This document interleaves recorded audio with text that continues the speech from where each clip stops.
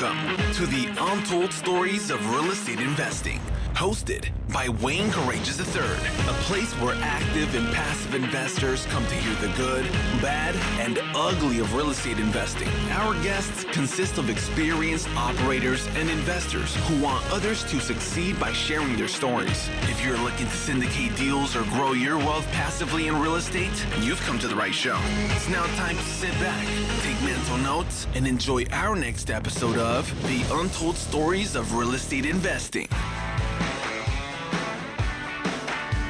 Welcome to the Untold Stories of Real Estate Investing. I'm your host, Wayne Courageous. For our next episode, we're excited to have Lee Yoder. Lee was practicing as a physical therapist when he realized his true passion was building his own business and investing in real estate. He has taken this passion and considerable action to quickly build a portfolio with several small apartment buildings. Lee is the founder and visionary behind Threefold Real Estate Investing, and he's committed to forging a path that will generate incredible wealth and opportunity for all involved. His focus is driving the business forward by forging new relationships with top-notch professionals in the real estate world and bringing on more partners to invest alongside Threefold. Lee also hosts an exciting new podcast, the Threefold Real Estate Investing, which focuses on multifamily real estate investing while also focusing on pursuing better relationships with family and a better walk with Christ. Welcome to our show, Lee. How are you? I'm doing great, Wayne. Thanks so much for having me on. Yeah, I'm excited. Wanted to get to know you. You know, we talked a little bit before the show, but I'm really excited about this show. I think there's going to be a lot of great info for our listeners and for you and I keep building the relationship. So tell us what we missed, where you're from, anything before we really dig into real estate. Yeah. So, you read there that I am a physical therapist. That actually ended a week ago. So a big update for me. I was able to quit my job with real estate. You know, what the journey really has come down to for me is I've kind of experienced what I would call kind of both ends of the spectrum for me, where I had a corporate job at one point. I wasn't doing any physical therapy. I was in the office, kind of a typical like climbing the corporate ladder story. I really did enjoy my work. I liked the people I was working with, very competitive environment. I was making kind of significantly more money than I would have made as a physical therapist, or than I was making as a physical therapist when I came into the office and was doing more of a director of operations role. So on the job front and in my career, I was really fulfilled. I was really challenged and I liked it. But my wife and I were starting our family at the time. We had 2 young kids and she hated it. It was not my wife stays home, which, is a great blessing. It's what we prayed about, what we wanted, but that just means she's home with the kids all the time.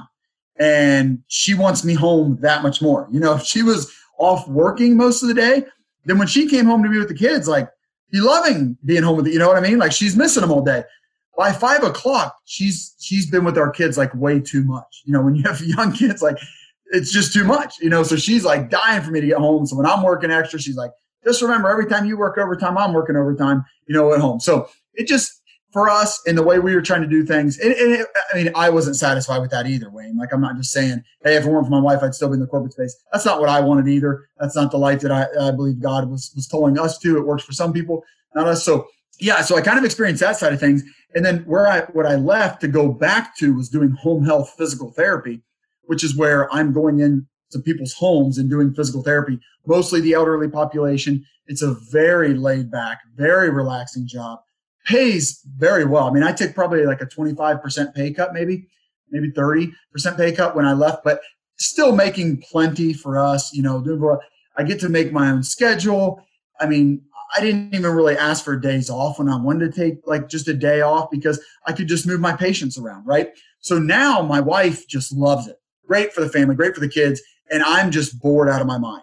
Eventually, like I went back, I did it for a year. It was fine for a year. Got to listen to a ton of podcasts, so that's cool. But like the job is not challenging. It's not fulfilling.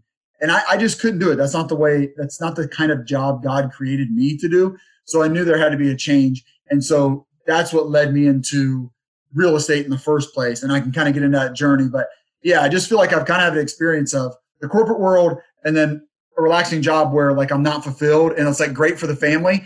And I was looking for something in between where I could get the best of both worlds. And I feel like we have kind of found that with real estate. Yeah, you definitely have that entrepreneurial spirit. So why apartments? Did you look at office, retail, industrial? Like what got you into apartments? And maybe even why not single family?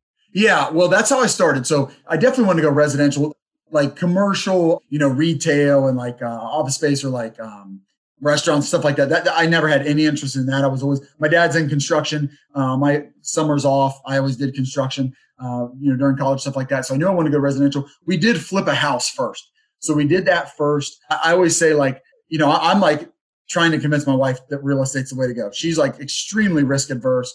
She's like, no, your job is awesome. Let's just do this. But she knew I wanted more. So she was supportive and like, okay, let's try it. So like, she's like, and me too, like, let's just start small. So we started with a single family. We did a flip. The funny thing is toward the end of that flip, when we're like hustling to get it done, she's like, this is just like you being back in the corporate world, and it's like everybody says, right, Wayne? Like everybody says, flipping is just another job. And that's what we found out. It is just another job. Now we did well financially. She thought we were going to lose money because she thought it was going to be a terrible thing. We're going to lose money. I thought maybe we'd make a little bit. We did fine financially. So that part was good, but it wasn't a good experience because I'm also telling her like real estate's this dream, right? Like you work when you want, you can design it around your lifestyle and you make good money. And it was like, no, you make good money. It's like being back in the corporate world. So that's what shifted me. And two, Wayne, I was already heading that way because I listen to a lot of podcasts. I read a lot of books and so many guys and girls that I hear that I just kind of respect from the little bit that I know about them from being on podcasts. So many of them start out small, and it just seems like all of them, when that question at the end of the podcast comes up, like, what would you tell your 25-year-old self? What is it? I would have went bigger faster, right? I would have went bigger. And the numbers make sense to me. So started small, but just kind of knew right away, I want to go multifamily. Next, we did a duplex, and then we jumped into a 16 unit. So, I didn't, started small, but we jumped pretty quickly because I just always knew that's where I wanted to head. And I just felt like the people that were mentoring me through podcasts and whatnot and books were saying, you can do it. Just go bigger. The numbers make more sense up there. So I know potentially your exciting is like these 60 units or more, but I really would love to hit on that single family and the duplex. I've talked about with other people on the podcast because there are a lot of people out there that are doing single family and duplexes. Can you talk us through the good, bad, and ugly of those? How did you find the property? Is it surely it's not like what you see on TV. So what was it like? And then, did you hit those? It sounds like you did hit the financial returns for the single family, but did you see the same in duplex as well? So yeah, we do well. So the first single family we bought was an online auction, like auction.com. So I think at the time it was called Xome, XOME.com. And we bought that one on there. And then I bought a duplex, and then I actually did another flip just earlier this year. I always forget about that one, but we know it. And those I bought at the county auction. And that's one thing I would say, Wayne, is a great place to find good deals. You can get multifamily there sometimes as well. The reason I think you can get a good deal, but what makes it difficult, and anytime there's difficulty, that's where you can find a good deal, I think, is that you have to pay all cash. My county is within 30 days, and most of the ones around here. I think some others, you might have to pay everything up front. So my county, it's like you have to put 5% down day of, and then you've got 30 days to come up with, so you got to pay all cash. So that's what we did. We actually did it with a family member, so just us and them kind of partnered on it. We gave him a little bit of a return for the money, and we did it. So that helps because then carrying costs are low, right? I mean, just, whatever you decide to split with your investors, maybe you consider that high, but that's what I would suggest to do. We did hit our, hit returns on all of them. We did well on all of them. Flipping and rentals is a totally different story. If you want to talk about like having single families and having duplexes as rentals, I think it's a great idea. I have no interest in management, like being a landlord, zero. So even the duplex, we did manage that ourselves. We had great residents, very easy, but it still, felt heavy. It felt like a burden. My wife was always like just wondering when their water was going to break, and then just felt so bad for them. Like, it's not going to be good. And so that's not what we want to do. If you have any interest in managing, then I would stay small. I would, single families, duplexes, quads, I think those are great. They're easy to finance because you can get a residential loan, and you just can't scale. But when you're managing yourself, you don't need to scale as high. You can make really good returns on the small stuff. So I think if you want to manage, or if you like your W-2, so I was trying to work my way out of my W-2, Wayne, right? So I wanted to scale quickly. If you're looking at this like, no, I have a good job, I just want to build up some assets along the way, then I would go single family or very, residential multifamily, 2, 3, 4 units. So speeding up to the 60 unit, did you syndicate that deal or? Well, no, I misspoke. It was a 16 unit. Oh, sorry, 16. Not 60, 16. Okay. Yeah. So after that, we kind of, big steps, but little, so not gigantic steps. So we did a 16 unit. Like a month and a half later, we closed on an 8 unit, and like a month and a half later, we closed on a 10 unit.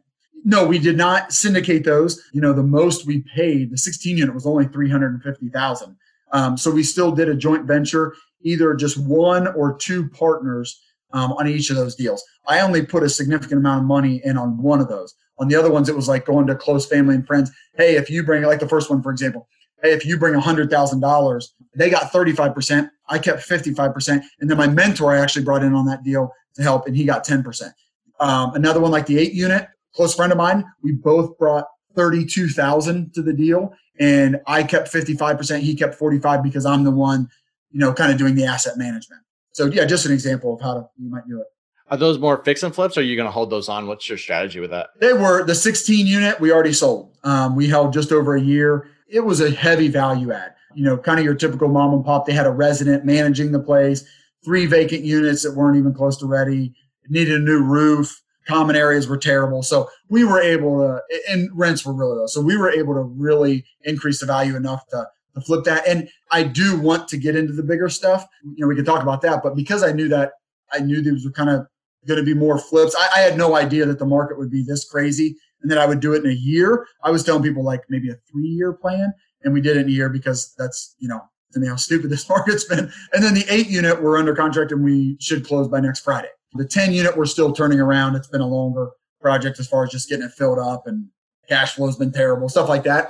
But I think probably in the spring, we'll probably look to sell that one as well, just because I have a goal of, owning 1,000 units, and then I'll probably change my goal to 10,000 if we get there. But I always say, like, I want to own 1,000 units, but I want to own it in 10 buildings, not 50 buildings or 100 buildings, right? So, yeah, just trying to go a little bit bigger. Has COVID-19 impacted any of those deals that you had, like, as far as getting tenants paying rent and such, or has it been? No, it really hasn't. In my units, I mean, we had, initially we had some people. Like, I think I had one resident that like, yeah, he says he just lost his job. He can't pay anything. And then unemployment kicked in and he got caught up. No problem. So between, I only have 34 residents. We sold the 16, but at the time we had 34. I will say my property manager told me that when it came out that the government or actually it wasn't even the government. This is so weird to me, but the CDC said you can't foreclose on, or you can't evict people, that they had more evictions the next month than they've ever had, because you actually still can evict people if they meet all these things and like they get an affidavit signed and they prove that they cannot pay. Then the eviction is delayed, but you still file the eviction. It's just you have to wait till the end of the year to actually evict them. So they had more evictions, and then they say 15 to 20 people called immediately. Hey, you can't evict us because of this. And like, no, we actually can. And you're going to have to go to court if you decide to do this. But like, if you go to court and if you do all these things, she said there was like 7 steps. You may know more about it than me, but there's like 7 steps they have to meet. So you still can't evict people. She did say they had gone to court and had lost against a guy that was able to prove. And actually they didn't even lose. Like, he just got a little bit of an extension. And they're like, hey, you need to give us more proof to prove that you can't pay. Like, one guy showed up to court and he's getting government assistance. Well, if you're getting government assistance, you can still be evicted, because it's like, no, you do have the money to pay. The government's giving it to you. But in mine, no, I haven't had a direct impact. Nice. Yeah. So what's been the most challenging through all this that, people don't talk about often that you think? Yeah. One thing that I like to talk about that's been a real surprise is that, let's say in the 16 unit, we had 3 vacant units, and then, well, kind of 2 surprises. So one, we only raised rent $25. What we did is we just added a $25 utility bill back, because we were billing back to utilities. But on top of that, my property management company always makes everybody get renter's insurance, and nobody had it when we moved in. I think that's like $8 a month. Okay, so yeah, maybe we're up to $33. Some people had pets and they weren't paying for their pets, so we did add 25. We would normally do 25 per pet, or I think it's like 25, 35, 45, and then that's all you can have. But even people with 3, we just said you're grandfathered in. We don't want to raise it that much, so we'll do 20 or 25. Sorry. And then one lady even had like storage that she was paying for, so you do charge for that. But anyway, some people's rent went up like $58, and so where I thought like, oh, we're only doing 25, it ended up being a little bit more than that if you had a pet and the renter's insurance, stuff like that. Also, we started cracking down on no smoking in the building. It was a little more professional about how you had to pay rent. You can't just hand it to the resident manager, slide it under his door like they were doing before. So all those things did lead to more people leaving than I thought would, because it was more than just a $25 utility bill back. There were other things. So a couple more people moved out than I thought. But the other thing that really surprised me was, let's say, I think, like I said, we had 3 vacant. Let's say maybe 2 more people moved out. So we had 11 residents that chose to stay, through those changes. The amount of deferred maintenance of those 11 residents really surprised me, because I thought if somebody's living in this unit, it can't be that bad. That was incorrect. That was wrong. We went in to change a toilet for a lady, and it was only because we inspected and found out that some toilets were kind of running, right? And we were losing a lot of water. So, and since we're paying for that, we care. So we go in to replace her toilet, and she's like, "Hey, could you take a look at my sink? It doesn't work. It hasn't worked since I've lived here." And I'm like, "How long have you lived here?" 4 to 5 years. Has not had a sink in her bathroom. Well, I look at it, I'm like, "Well, you have it turned off." And she's like, "Why don't we do that? Because it leaks so bad." And I'm like, "It's been like this for 4 or 5 years? Like, you just don't have a sink in your bathroom?"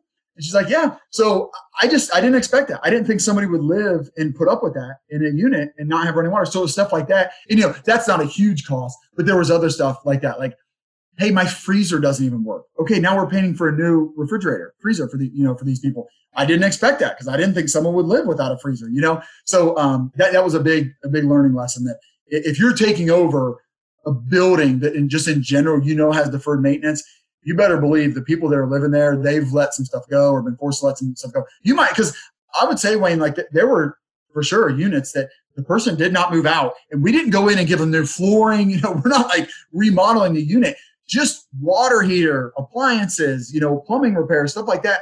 A leaking ceiling, thousands of dollars into those units. And that was definitely a surprise, where we spent a lot more money. So did you not walk the units before, or were you not able to get early access or, access to those spaces? And this was my first one. I guess I just didn't do the due diligence. This is why we talk about it, though, because I think absolutely. this is exactly what the listeners need to hear, though, because, before you have your due diligence, I guess during an auction, though, a lot of times you're not able to see the property. Well, sure. Right? This wasn't an auction. So this wasn't an auction. So no. We walked every unit. One guy wouldn't let us come in. We walked every unit. Yeah. So we should have known that stuff. And then the only way I would have changed that, Wayne, is I would have just raised a little bit more money and just known that. So that's the only difference. Because I always say, like, when you're walking units, unless it seems like every one of them is bad, like, whoa, we have a systemic problem, I would say, like, that's nothing that's going to kill the deal, right? That's not your big CapEx. But now when you get into 100 units, okay, if we're spending a couple thousand more per unit, then it's a huge deal. But again, it's well, I don't know. It might change your price a little bit. But for me, on that 16 unit, yes, I should have raised a little bit more money, and then it wouldn't have been surprised. Now, this was we were very mom and pop owners, right? So I just ended up putting in some of my own money, to keep it going. And again, it was a home run deal. We did really well on it. But you just gotta, and I think my inspector probably found all that, and I just didn't comb the report well enough to know that. So on, we're under contract on a 45 unit right now. And that's something I did. I combed that thing in every single unit. I wrote it down just because it's like, I just want our property manager, I'm going to hand that list to them. Hey, go get this stuff done. Because, like, if it's leaking water, right? Like, get that done now. That's going to become such a bigger issue. If it's just a sink that's not leaking because they just turned it off, well, that person's going to move out. And now you've got a vacant unit that you could have resolved. So yeah, it's a great point, Wayne. It's something people need to learn from my mistake, and, think about that stuff more, and write that down and raise more money and take care of it right away. Hey, one thing you mentioned earlier, which I really liked, well, it's probably not something you like because you don't want a higher vacancy than what you projected, but you make a good point where you buy a property, the rent roll shows, I'm going to say 10% vacancy. And then the new owner comes and you actually, make them clean up, the exterior on their space, or you're a little more strict. Smoking in the building. Exactly. All those things, right? Because it's a new owner, but you're doing the things that are needed to collectively benefit all the residents, right? And help, future leasing. But when people are underwriting and they're like assuming that, oh, I've got a 10% vacancy, I'm going to continue a 10% vacancy year one. You really need to, and this is for passive, investors that are passively investing too, when they're looking at a deal, is if year one's vacancy, depending on the market and location. So I'm not trying to be too general, but the idea is that assuming the vacancy is going to be the same year one with the new ownership should bring some questions, right? And so, I mean, it really doesn't matter on the size of the deal. At the end of the day, if you're thinking only 5 units are going to be vacant, but 10 become vacant, so it's a major hit to cash flow. So the other thing too is I heard you mentioned property management a few times. So did you hire a third-party management company? Yep, And absolutely. So talk to us about that because for a lot of those unit sizes, especially if you're trying to do it full time, you're wanting that fee and you're trying to collect all that income. Why did you decide to get a management company, and how did you hire the right one? Sure. Yeah, like I said, I just knew right away. I've known really that corporate space kind of helped me learn this about myself, but I just knew that I am not a manager. I don't like to manage people like that, and I just didn't want to have anything to do with that. So frankly, I mean, I joke about this. I'm kind of not joking. Like, I don't want my property manager to know this, but I would pay them 20% if I had to do what they do. I just want nothing to do with it. So sure, it is a hit to cash flow. I pay 8%. I think it's well worth it. Honestly. And I wanted to scale. So to me, like the more you're in the business, you can't work on the business, right? Like just that kind of general idea. So I just felt like that's not something I want to do. I really do enjoy kind of being the GC on the project, like turning the building around. So I do like that part of it. That goes away. And then I can move on to the next deal because I'm not managing that property. Honestly, it was a small enough deal that I guess I took a little bit of a chance, but I just got referrals. I had a couple different people refer this same property management company to me. I did interview them. I did have them come out to the property and look it over and talk with them and talk to them a little bit about what would you do here? Here's some of my ideas, but what are some of your ideas? So yeah, just referrals for sure. Referrals are I would say like even beyond an interview. Somebody can interview well. I would put referrals at the very top of the list and then interview them and ask them kind of all the questions. I think you want somebody, for me, I don't know, Wayne, I don't know how you feel, but I was going after some smaller ones, but I still wanted somebody that was managing a lot of units. And I think that way even more now that I've used them. I mean, this company, they manage like 1,000 units. I guess it's still not huge, but for my market, it's plenty big. And I mean, for me to have 16 units with them, you might think, well, I'm only 16 of 1,000. That's true. And so maybe you can get a better service if you go with something smaller. But what I like about them is there is one person in their office that manages the leasing. Okay. Actually two. And then there's one person that manages unit turns. There's one person that manages just the day-to-day maintenance, like a toilet. There's one person that manages utilities. Right? So these people are focused on that one issue. Now, I do have to talk to different people. I still have one point of contact that I can go to, Lori. Hey, Lori, I'm having an issue with utilities. She would still go to her guy that does utilities and have him figure it out. But I like that one person manages each one because they're focused on it. Like if it's somebody, hey, I know I'm trying to get your unit leased, but we just have so many unit turns going on right now. Well, that's unacceptable. But the person doing unit turns isn't worried about leasing. So that's not the case with them. Yeah. I think the scale, you're obviously doing, I mean, you seem to be on a rapid buyer on buying properties. So scaling for sure. And then finding something that yourself. So, you don't want to be managing people or, you talk about, your wife, my wife would have a really hard time telling somebody they need to pay their rent or, you're being evicted, right? I would too. She's a counselor, therapist, and I have to remind her to bill her clients, she's just not, so talk to me about, where do you go from here? What's your future? Are you, syndicating? Are you bringing in more passives? What's the next steps for you? Yeah, we're definitely looking. We definitely want to syndicate. We want to go bigger. The end goal, Wayne, is you put it at 60, maybe 80 plus, but even bigger than that, 100, 150 plus. Like I believe in the economies of scale. I believe in having property management on site.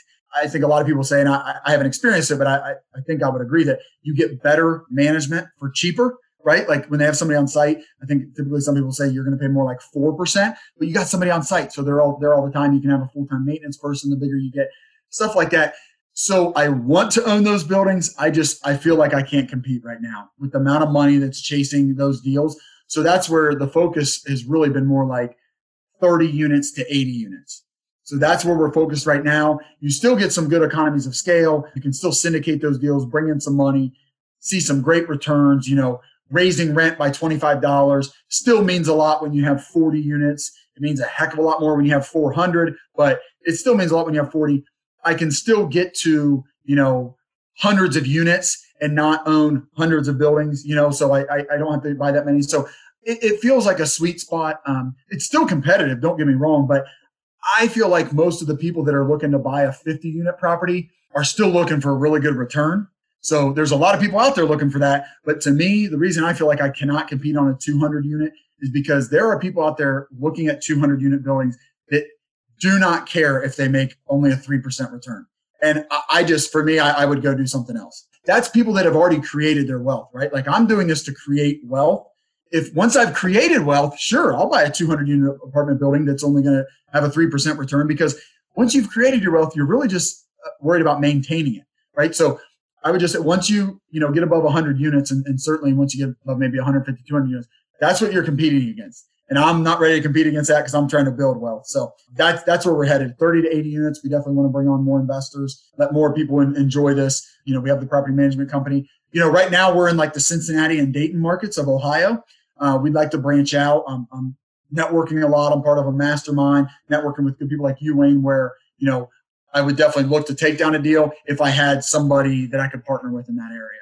Yeah. And I think with the size units and your management company, you're going to be, because you mentioned you like to have on-site property management, but if you have several properties or the management company has properties nearby, they can share payroll or share, that Sure. manager Yes. To go through there. So it's, I see a lot of active investors, they'll manage in-house, and there's benefits to that because you control you can do things a lot quicker, make those decisions a lot quicker.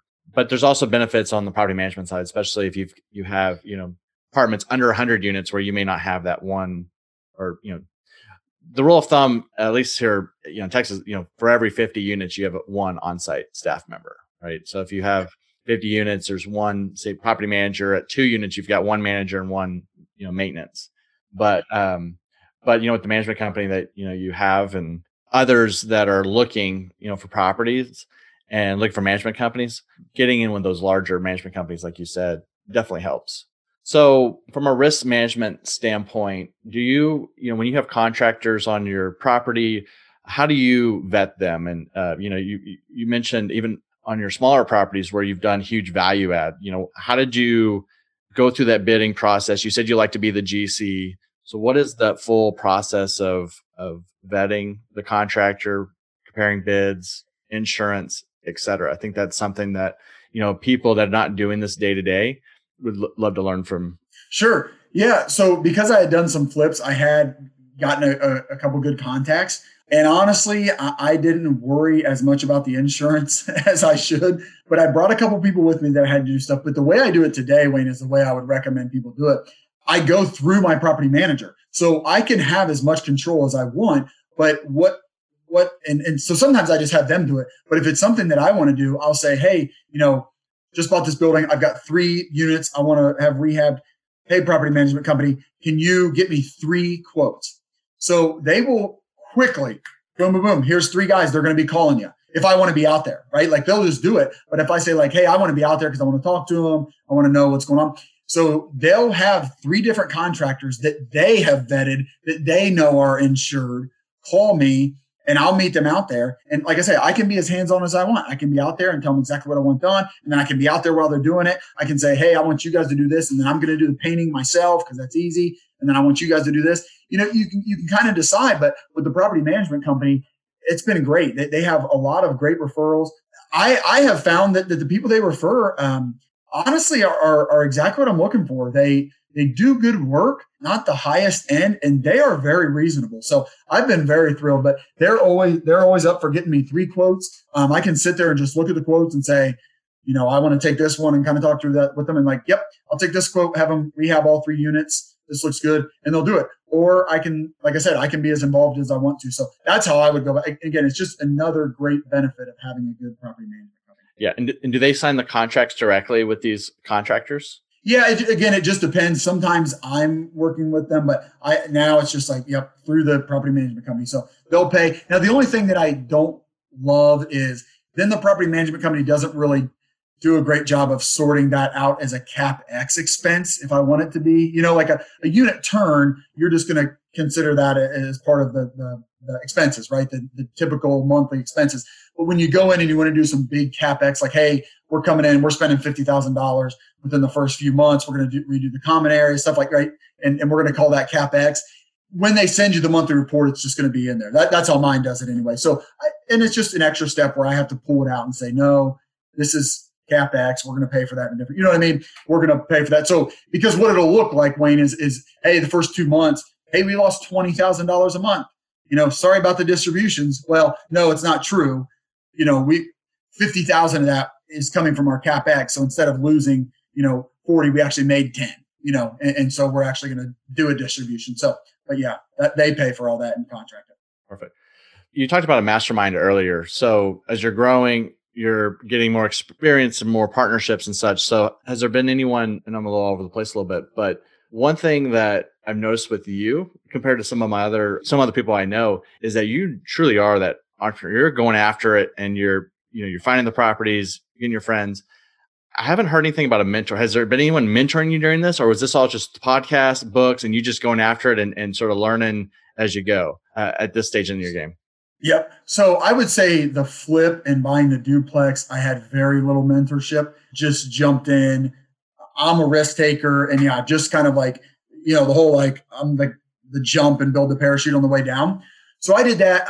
I don't think I probably would have still ended up buying a 16 unit or something eventually. Maybe it would have taken me longer, but that is when I got the mentor. So I ended up joining our local, the Cincinnati REIA, Real Estate Investment Association.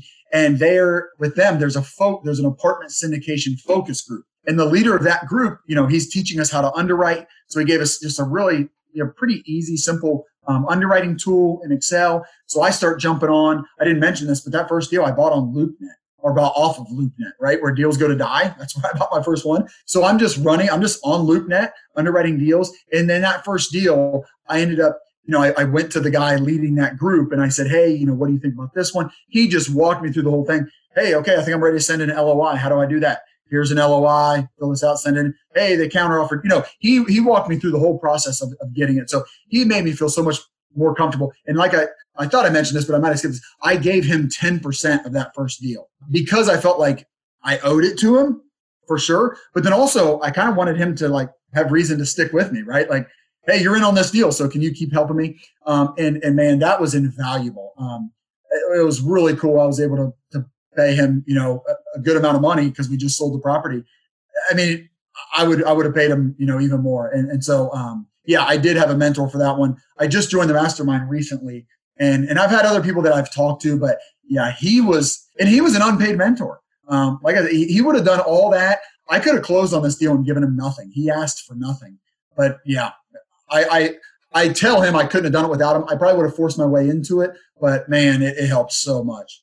Yeah, I just think I encourage anybody that's looking to do this. I mean, there's a lot of meetups out there, and a lot of you can learn so much those meetups, and then these groups that you can start small and do it yourself. But as you grow, you're going to want somebody who can have that experience. And then, as you did, and I think it's very wise, is give up a little bit of your ownership share, so that way when things go wrong, you have a resource who has some skin in the game too, right? To help you and guide you through. So, yeah. And if you have to pay for it, I would do that too. Cause I got him, and maybe your local REIA, check your local REIA. If they have somebody like I had, great, use them. And I almost did it. When I joined the mastermind, I was about ready to pay for more mentorship. So if you can't find somebody like that, that's still not an excuse. Your first 10, 20 grand you save up, I would put it into a mentor. I think it's so worth it. What that probably means is you have 10 or 20 less that you get to put in on the first deal. So it's like you said, you're just giving up a little bit of ownership, but man, it gets you going, and probably a year quicker than you could do it on your own, at least. It opens up those contacts. I can tell you, it's exactly what I did. You got with a mentor, paid the money, but built the relationship, and it's opened access to the brokers, the lenders, property management company, et cetera. So it's a little money up front. To your point, it's less money you have in your deal. But as you scale and grow, and you go back to what you said earlier about when people ask the question, what would I tell myself 10 years ago when I first started, is scale faster. It's all about education, right? It's all about, how do you get educated and how do you partner, have relationships. So pretty important aspect. So what are some of the habits? I'd like to ask this too, is like some of the routine habits that you do to stay focused and keep yourself motivated. And I ask that because, and I find this personally, where I underwrite so many properties and then you get one, you're like, oh, this is good. And then so it's that emotional roller coaster, right? Yeah. So what have you done to, keep motivated? Obviously the success that you're seeing financially and the freedom of your time and such is helpful in your scaling, but it's a grind, right? And it's a constant. So just curious, what do you do on a routine basis just to stay motivated and keep going? Yeah, I think that's so important. One of the books I recommend, and one of the principle from that book is something I just talk about a lot, is the book, The Compound Effect, and how the idea behind that book basically is like to see compound exponential growth. And to me, kind of like, you're talking about it, buying an apartment building is like that. It's that compound effect where you do things every single day and see nothing from it. You think nothing's happening. And it might be a year, but everything you're doing is actually building up to buying an apartment building, and then you take off and then you buy another one. So I say all that to say, like, yeah, it's really hard because you have to work for so long until you finally get that payoff. And so I'd say a few things. I mean, I struggle with it, so I'm definitely not the guy that would teach on it, but keeping a schedule and just like, I've heard people say, maybe Brandon Turner on Bigger Pockets says this, but like fall in love with the process. And even if you don't fall in love with it, just commit to the process. Don't commit to like, okay, you should still have goals, but like more than saying like, I'm going to buy, 100 units in the next year. It's more like how many per week I'm going to talk to 3 brokers. Per week, I'm going to underwrite 10 deals. Per week, I'm going to reach out to potential, like 3 potential investors. And I would just stay true to that and just know that if you do those things, you will buy an apartment building. But just don't focus on, on the end goal. And I'll tell you, I've kind of joked with people and said, like, I listen to podcasts still a lot, and I still have so much to learn. So I'm listening to them to learn, but bigger than that, I think I'm listening to them just for the motivation of exactly what you said, Wayne. Like, I'm listening to the people that talk about like how long, like how many deals they're underwriting to finally find one, how long it takes. You've got guys on the guy that leads my mastermind has not bought a deal in a year and a half. Now, he's in a position where he doesn't have to, but like he wants to, and he's just not finding the deals that fit his criteria. So talking with people like that keeps me motivated, So I think that's a big part of it. Like just being out there, talking to other people. I think that's another reason why networking is so important, is just that motivation. A coach will do that for you. Hey, you're doing the right things. Like, and if you're not, then do that. But as long as you're doing the right things, you are taking big steps toward buying an apartment building. It's just going to take a long time, most of the time. I'm all about vision boards, but to get to a vision board, you have to break out. So I always say a goal without a deadline is only a dream. And so I'm all about spreadsheets and goals and such, but it's going back to your point on, okay, this week I'm going to reach out to 3 investors, or I'm going to underwrite 2 or 3 deals, or what have you. And every week you have that, and it's keeping yourself accountable. So I love what you said there. All right. So shifting gears as we close up, passive investors. For those that are listening that invest passively, we talked a lot on obviously the active side. What do you recommend to them on investing in their first deal, and how do they vet a sponsor, and just curious on your thoughts and advice for them. Yeah. I think vetting the sponsor is number one. I heard somebody, I can't remember who it was now, that I really respect, and they were talking about this, and they said, look, it's definitely number one is vetting the sponsor. So if you know the person, the people that invested with me so far are just betting on me, and they're betting on my integrity. So, if you know the sponsor and they're a person of integrity, then I do think, unless you buy terribly wrong, if you're willing to stick it out, you almost can't lose, right? Like they could tell you you're going to make 10% on your money and you only make 5. And so I guess that is a loss, but you're not going to lose all your money. Like your money's in the property. You always own the property. And that's why you and I love multifamily. Like there's just so much, like the worst, I always say, like, really the worst case scenario when I'm underwriting is that we actually get less rent than we think. Like we actually have to lower the rent.